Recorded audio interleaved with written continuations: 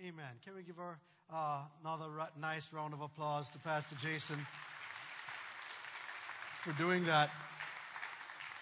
I was thinking about Memorial Day this week. And a part of the thing that happened to me is that, I grew up in Jamaica. We didn't have Memorial Day. We don't have Memorial Day. And when I was growing up, I didn't know anyone who was in the army. I mean, no armed forces. The only army I knew about was the Lord's Army. 'Cause I'm in the Lord's Army. Yes, sir. Yeah. As I was singing that song over this week, and then Pastor Jason got a little offended.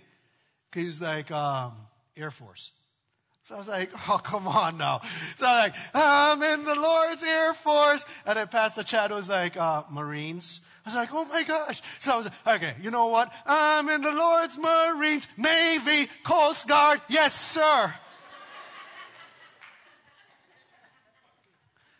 Then I thought, you know what? Just to make sure I covered everybody, I'm in the Lord's Reserves. So that just didn't sound quite the same way. But you know what? As we honor people, right? As we honor people in terms of our veterans, in terms of those who have died, I started to think through this idea of the Lord's Army. And even though it's kind of funny, it's a kid's song, but today we want to honor those who passed away in the faith. And although most of us in here may not personally know anyone who was in the armed forces, who died while in battle, many of us know people who died in the faith, who died fighting for the Lord, serving the Lord. Amen? And so I was thinking about my own Christian heritage, and looking back, I was thinking about my great-grandfather. His name's Alexander Cowan. And Alexander was a farmer. And what Alexander did was a part of his property was dedicated to the Lord. So he had a small piece that was set aside that he would plant on. Even though he planted everywhere, this small piece, it was fenced around, and he called it the Promised Land. And what he would do is anything that was planted there, anything that bore fruit there, it was given as an offering in church. And it was also reserved for any missionaries that would pass through. None of the kids could touch any of the food that actually grew on the Lord's property, the Lord's land, the Promised Land. And my uncles would tell me that they would say, you know what, some of the things that grew there was so much bigger than the things that grew on the rest of the property. And he would say, that belongs to the Lord. That belongs to the Lord. And then I think about my grandfather and my grandmother. So my grandfather continued the tradition of farming, and he became a preacher. He was a Methodist preacher, a small rural town. And him and my grandmother, and they had 13 children. My. They didn't have TV back then. Entertainment was real. Not much entertainment. So they had fun though. They had fun. And 13 kids. And then, even though they're a small house, right? 13 kids, everybody's just sleeping off. And then as this young man whose parents had abandoned him, they adopted this young man into the house. And I'm thinking, are you kidding me? And so they adopted this young man is now a pastor, as well as many of my uncles were involved in full-time ministry or are involved in full-time ministry today. And that's awesome. Amen. Can you give a hand to my grandparents? That was awesome. So those are my dad's parents. I was thinking about my mom who passed away. Many of you know, Pastor Sarah just mentioned it. My mom passed away. And one of the things that happened to my mom is she got saved before she passed away. Praise the Lord. Amen. Amen. But one of the great things that happened when she got saved as well was that as a part of our church, she's a young Christian, just got saved, and she helped because of her lifestyle, her past lifestyle. She was able to take our church into this dangerous inner city community and help to start a bus ministry that would bring some of the kids and adults from the inner city community up to the church. And yeah, amen. And here it is now, how many years? We got maybe, she passed away maybe 20 years ago. Pastor Sarah? Yeah, 23 years ago? 25 years ago? Until this day, they're still doing that same bus ministry. Amen? Amen. So I'm thinking through my spiritual heritage. I'm thinking through all these memorials. And then I thought about my dad. And my dad is 72 years old. Ha! Looking hot for 72. And in just a few weeks from now, he's about to hold another Christian concert, a concert he does every year. And 20 to 30,000 people are going to show up in the middle of this city. And thousands are going to get saved because of his hard work and everything that he's putting in for the Lord.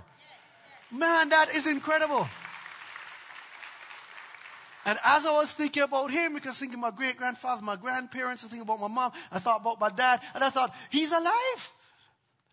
And I know that sounds kind of weird, like why would I say that? Because I was thinking of all these dead people, right? I was thinking spiritual heritage, you think people who have passed. But then I thought, wait a minute, he's alive. He's here.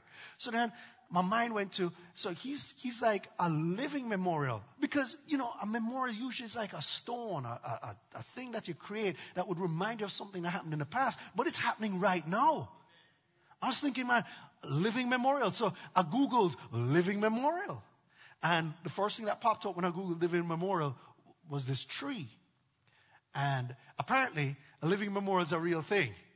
That people will plant trees as living memorials to signify something that's happened, but even things that are continuing to happen. And as that tree grows, it would be this reminder that this is what took place, a living memorial. And then this scripture came to mind as I was thinking through this living memorial. And it was from Isaiah 61 verse 3. And it talked about why Jesus came to earth. And here's what it says, that he came, watch this, to console those who mourn in Zion, to give them beauty for ashes, the oil of joy for mourning, the garment of praise for the spirit of heaviness, that they may be called trees of righteousness, the planting of the Lord, that he may be glorified. That a living memorial, that God has himself personally planted a living memorial in us. That we could be called these trees of righteousness. That we could live out this living memorial. That people would look on us and remember him. This is really powerful. Because God said the reason why you got translated from darkness into light, the reason why you got joy instead of mourning, the reason why you have all this benefit, all of this that took place at the cross, that translation from one kingdom to the next, the reason why all of that could happen is so that I could plant you as a tree of righteousness, that you could be a living memorial to every person who doesn't know me yet. Man, that's powerful right there. That's powerful right there. And so, I want today to talk to you about how to become a living memorial. How to become a living memorial. Hebrews chapter 11, verse 1 to 2 says this. And we're going to be looking at Hebrews chapter 11 a lot today. Hebrews chapter 11, verse 1 to 2 says, now faith is the substance of things hoped for, the evidence of things not seen. And we usually stop at that part of the verse and that part of and we just focus on what faith is. But the second part is so important. It says this, for by it, by what? By faith, by believing God, by trusting God, by seeing the unseen, by having faith to know that what is not yet actually exists. By that, the elders obtained, watch this, a good testimony. Awesome. The elders obtained a testimony by faith. In other words, verse 1 defines what faith is, but verse 2 tells us the purpose of faith. Faith is not about the car or the house you got. Faith is about the testimony that is behind the car or the house you got. Faith is not about the destination. Faith is about the journey. Faith is how did you behave on your way to getting what you were believing for. Because if we stop it at faith just being about the object of your desire, then once you have the object of your desire, you no longer need. but the just shall live by faith. Therefore, faith has got to be more than just the thing that you're getting. Faith actually is the testimony you're developing on your way through life. That when people see you and they see how you respond to the things that you're going through, they go, that person really believes God. That is how we become living memorials. Because the living memorial says, I'm going to show you something that is way beyond me. But when you look at me, you see a reflection of what I represent. I represent the fact that God is good. I represent the fact that God is faithful. I represent the fact that God can be depended on, and that He's loving and He's full of grace and He's kind and He's merciful. I represent, when you look at my life and hear my story, something inside you ought to say, how in the world did that happen unless God was involved? Are you with me? And some of you today are in a tough place. And you're looking at what you don't have, and you're thinking because you don't have it, your faith is small. Let me tell you something. The proof of your faith is whether you can stand in the midst of not having what you got, what you want. How are you responding to where you are right now? That's faith. That's faith. So I'm going to talk about three things. Three ways in which we can become living memorials. The first one is this. We have to behave like we really believe. Tell the person beside you, behave like you really believe. I have found, I don't know if you found this too, but I have found that a lot of Christians use their good beliefs to justify their bad behavior. I'm going to say that again. A lot of Christians use their good beliefs to justify their bad behavior. Yes, Lord, come on. They think because they have right beliefs, then it's okay for them to have wrong behavior. After all, they're going to heaven. I'm going to let that sink. Just sink it in, sink it in, sink it in. That somehow, because their beliefs are right, their behavior don't matter. But here's the thing. God didn't save you to go to heaven. God did not save you to go to heaven. That wasn't the purpose of your salvation. That's a benefit of your salvation, but that's not the purpose of your salvation. And when you confuse benefit with purpose, you end up doing the wrong thing because you focus on the benefit rather than the true meaning of why you got saved. You see, Miles Monroe has a famous saying. He says that where purpose is unknown, abuse is inevitable. I think sometimes many of us are abusing our Christianity because we don't know the purpose of it. Man, if I was Pentecostal, I'd be, yay! A lot of us are misusing our position in Christ because we don't understand the purpose of it. The purpose of you getting saved is not to go to heaven. The purpose of you getting... And listen, if the purpose of you getting saved was to go to heaven, as soon as you said amen, you would have died.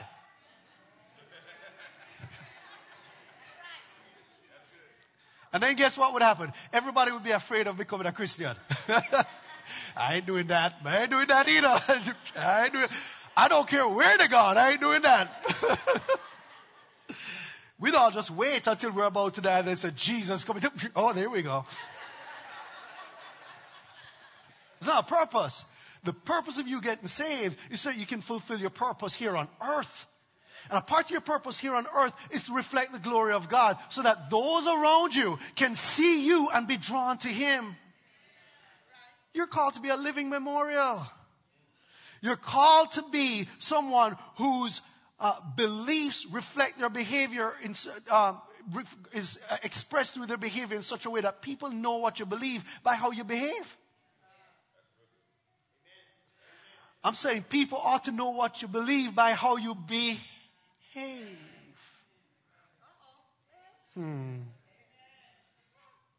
Believing isn't enough to make an impact in people's lives. James chapter 2 says it this way. He says, you believe that there is only one God, and you do well. The demons believe. They tremble. He says, hold on. He says, man, look what he says. He says next, he says, oh, foolish man. Oh, foolish man. He said, do you not know, foolish man, that faith without works is dead? In other words, what good is your faith if you're not behaving like you believe? Here's something that's true that all of us could agree with. The people we admire most are not the people who believe in God. I'm going to say it again. The people we admire most are not the people who believe in God. It's the people who behave like they believe in God. It's the people who behave like what they say they believe. I was watching this movie the other day with my wife, and it was a movie that talked about the newspaper, the Boston Globe, and how they found out about the Catholic Church and the priests, the scandal around the Catholic Church, and the priests that they covered up, like when they were, molesting kids. It was very, very terrible, just horrific, hurtful. But the most hurtful thing, as the people were giving their testimonies in this movie, this makeover movie, was how they said to themselves, these were people that we thought we could trust. And so we didn't know who to go to when it happened. Listen, here's the deal. Those Catholic priests believed right. Virgin Mary. Jesus died on a cross. They had all their doctrine right. They had all that stuff right, but their behavior was wrong. And though we may not be as bad as that, here's what happens. When people interact with us and we don't treat them right, we don't love them, we talk behind their back, we're hurtful to them. When we do that, they walk away with that same feeling of, you know what, you may believe right, but man, I'm hurt because you behaved wrong. The people who hurt us the most are the people who believe right but behave wrong.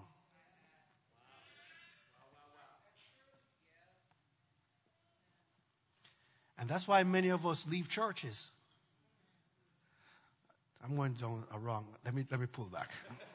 Come back here. So I was after college, I went to work with this advertising firm, right? And when I went to this advertising firm, I was a junior copywriter. So the copywriter is part of the creative team, comes up with all the concepts, comes up with all those kind of things. So all this kind of creativity stuff. And so I'm in an office with one other person, the senior copywriter. Now the senior copywriter is younger than me, but he's brilliant. I mean, brilliant. So brilliant that he knows it. So he's arrogant as well. All right. And as soon as I walked in, part of his thinking, he told me later, was that, man, I was going to convert you from Christianity to being a sinner. And so this guy would do all kinds of things in the office and stuff. But man, I was consistent. Man, I wouldn't change. I was just consistent. I let my beliefs come right through the pores in my skin. I mean, he knew I was a Christian and there was no doubt. So after a while, they'd do things like, shh, he's coming. Let's not tell that joke here. They put away that magazine. That's it. All right. Okay, because after a while, they didn't want to anymore engage me with stuff like that. Over time, here's what happened. He started to share with me stuff that happened in his past, stuff that happened in his spirit, in his soul, things that were hurtful, painful, confusing, things that happened in his life to where he got to this place of crisis. And when he got to that place of crisis, who did he call? Me. Because I was the only person whose behavior lined up with their beliefs.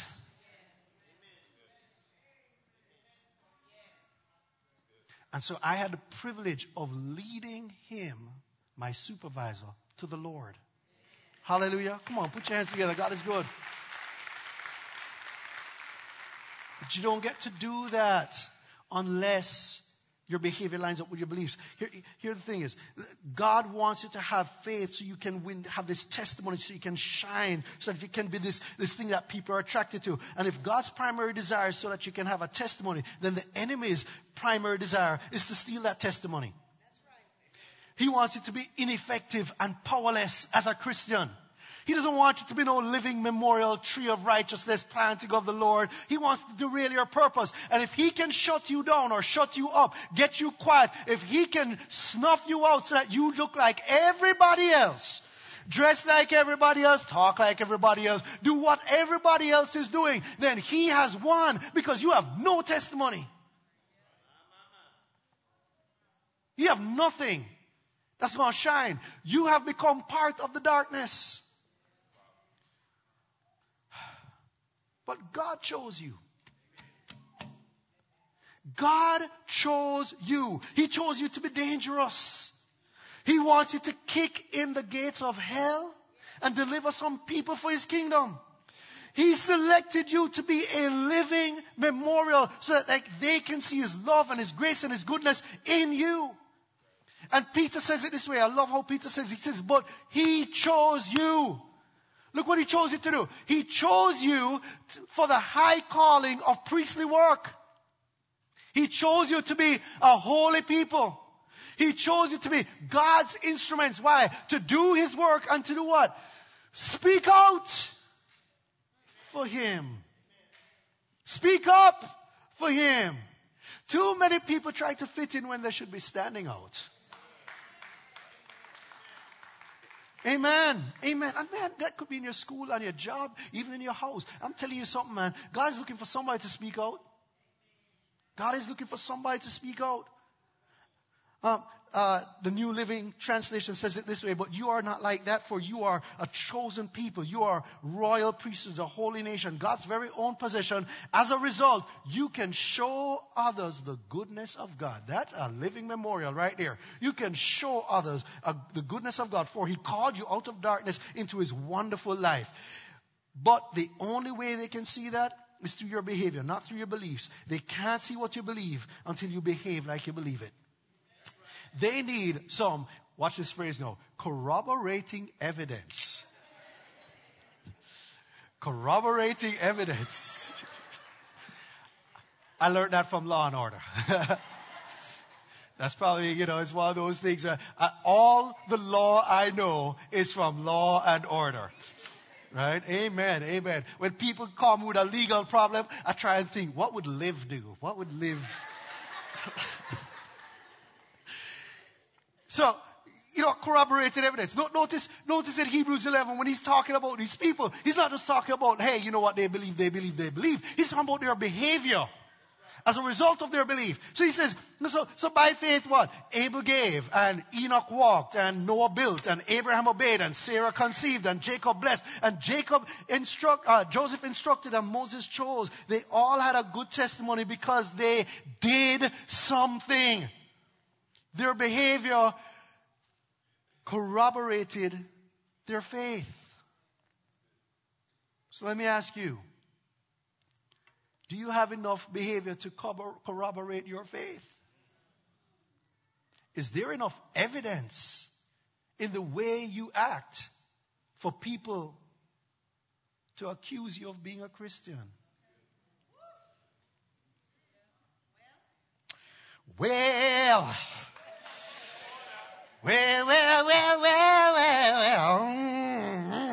Corroborate.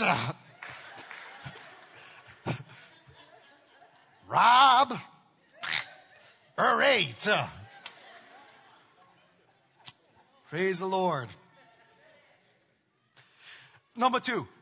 So how do you become this living memorial? First of all, you got to behave like you really believe. Number 2 is you have to live like you're leaving a legacy. You have to live like you're leaving a legacy.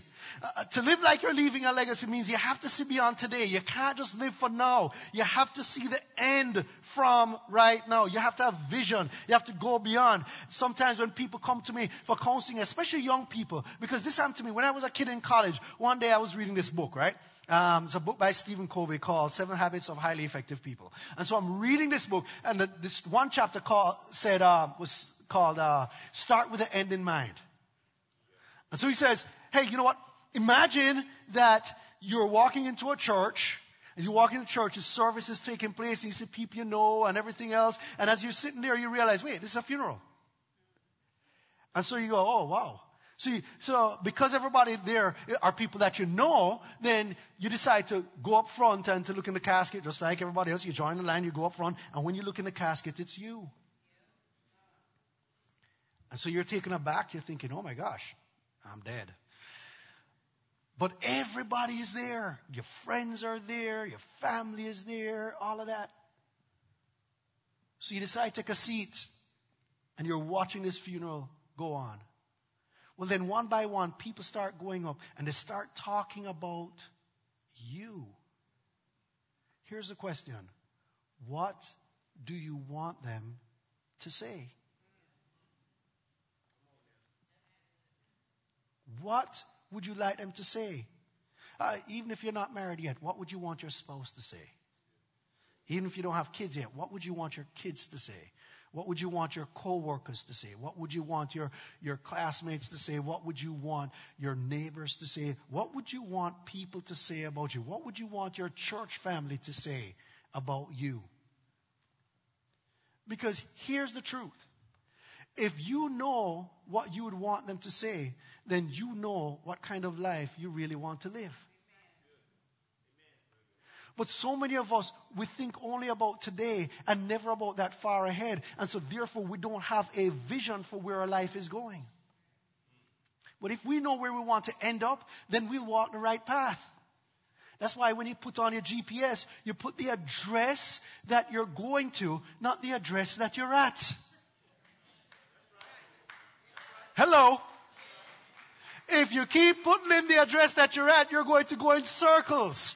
And many of us live our lives like that. We keep coming back to the same spot and we're wondering why. Because you don't have any destination. Figure out where you want to go, baby. And then the GPS will take you there. Where do you want to go? That's what living like you're leaving a legacy is all about. And if you want people to go up there and say, you know what, this person served the Lord, then start serving the Lord now. Don't wait till 5 days before you're in your deathbed and say, oh my gosh, I remember what I want them to say. Hey, can I join a ministry? No, that's too late. If you want people to say you're a person of integrity, then do that now. What do you want? If you want them to say, hey, you know what? He was faithful to his wife, then stop looking to get divorced. I'm sorry. Man, if you want to say, man, she's a good parent, then spend time with your kids now. Don't wait till they're 25 and then talk about, boy, the time has really gone. No. Man, you want to be a living memorial? Then you have to figure out what it is that you want, that God wants of you way in the future and start working it right now. The memorial starts today. It doesn't start when you die. The Bible says this, Proverbs 13:22. A good man leaves an inheritance for his children's children. A good man leaves an inheritance for his children's children. And oftentimes, I look at that scripture, I use this scripture at funerals a lot. Well, a lot of times we look at that scripture and we think it's all about the money. But let me tell you something. A bad man can leave money for his children's children too. So it's not just about the money. Because anybody and everybody is going to leave things for their children. The question is, what other than things, what thing will you leave for them? And it doesn't start when you die. It starts right now. What do they see in your life right now that's a legacy for them? What do other people see in your life right now that they could talk about at your funeral and be good? What do people see? Because let me tell you something. When people look on you, if they don't feel like you are behaving in a way that you believe, you saw how I tied that in. If they don't feel that way, then they have nothing good to say when you pass away. And I'm a rapper too. Look at that. But this is really important. Yeah, Jesus said, love your neighbor. He said, by this men will know you're my disciples. Not by how much you pray, not by how much you read the word, not by how much you go to church, not by how much you tithe, you know what he said? He said, by this they'll know you're my disciples, by how you treat them. How you love one another. All right, I want to let you know this. I thought about this concept when like I said, from college. And while I was in college, I was dating this young lady named Samantha. Some of you may have met her before. So Samantha and I were dating, but she was in Jamaica, I was in Canada, right? And so, because of, my looks, I had a lot of opportunities to... Come on now. I'm just saying, right?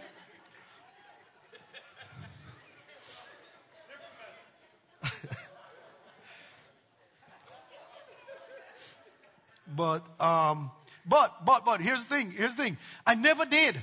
I never cheated on her as my girlfriend. Never cheated on her as my wife. Never cheated on her as my girlfriend. And here's why. Because I didn't want to tell that story to my kids.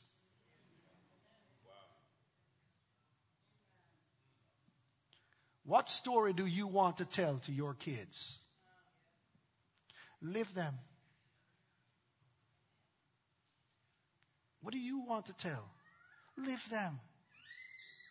It's not just going to happen. You've got to do it.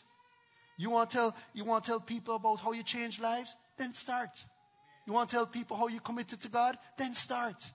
You want to tell people how, you resisted all this kind of evil and you stood up and you were like a man of God, woman of God, and you wouldn't bow? Then start.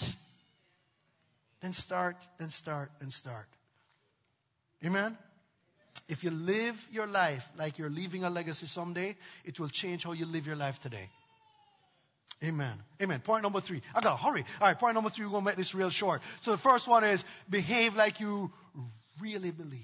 Behave like you believe. Number 2 is live like you're leaving a legacy. Here, number 3, you have to choose conviction over compromise. Conviction over compromise. I'm not going to go into the scripture, but in Hebrews 11, further down, it talks about all these people who had done all these things for the Lord. And then it talks about some of them who, they were eaten by lions, they were sawn in two, that like all kinds of tragedy happened to them. They died at the sword, all this stuff. But here's what they said. They said that they would rather have gone through that than be delivered from it, because they were convicted, they were convinced, they were totally sold out to Jesus. They were totally sold out to God. And then it says this little phrase about them, of who the world was not worthy.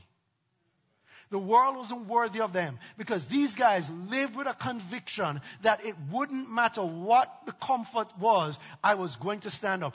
Sometimes you have to, right now in this world, you may not be dying because sword and all this kind of stuff, but some of us need to go to our bosses and say, hey, guess what? I need to spend more time at home, and I'm sorry, I can't work overtime today. Woo! Because my conviction is my family is first, and I've got to do that. And so guess what? I've got to draw a line in the sand. I've got to stand up. Some of you need to just tell people, hey man, you guys can go party a happy hour, but I'm not going. Because my conviction, it don't matter how unpopular I'm going to be because of that decision, but my conviction is greater than my comfort. My conviction is greater than my compromise. Some of us need to make some decisions where we decide, hey, I'm not going to lie. I'm not going to cover for you. I'm not going to do this. I'm not going to fudge on the paper. I'm not going to do all of that. Why? Because my convictions. Man, we just had a car wreck the other day. We went to the guy mechanic we're talking to, and he said, man, something is unsafe. The car is unsafe, so you shouldn't ride it. And, now that the insurance company is involved, you're going to get this pink title thing, and then you have to find out what it takes. But you could go to a mechanic who could do a thing here or there and sign off on the paper and say your car is roadworthy, and you'll be fine. Somebody said conviction over convenience. I said, you know what? I can't do that. Some can, but I can't. Some will, but I won't. I've got to trust. Faith is not about the car.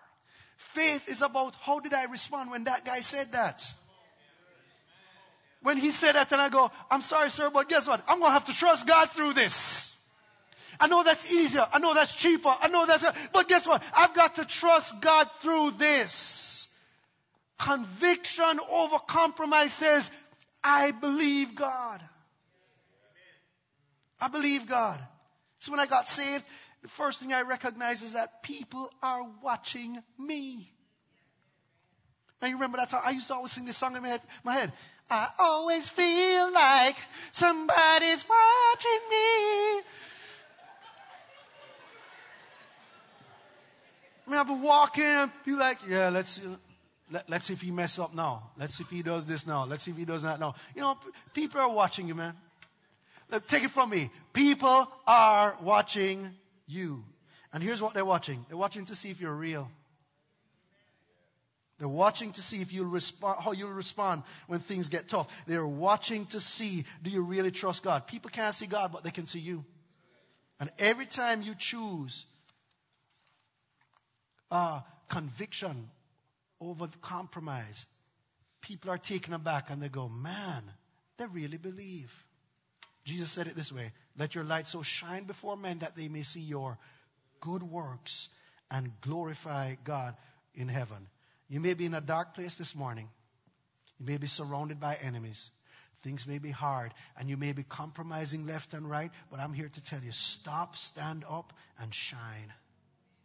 Shine. Don't be enveloped by the darkness. Be the light in the darkness.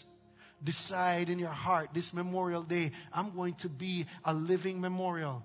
People going to pass by and they're going to say, man, that person really believes. That person really is convinced. That person really is standing up. Your circumstance is not the evidence of your faith. Your response to your circumstances. It's how you respond to those circumstances that make you a living memorial.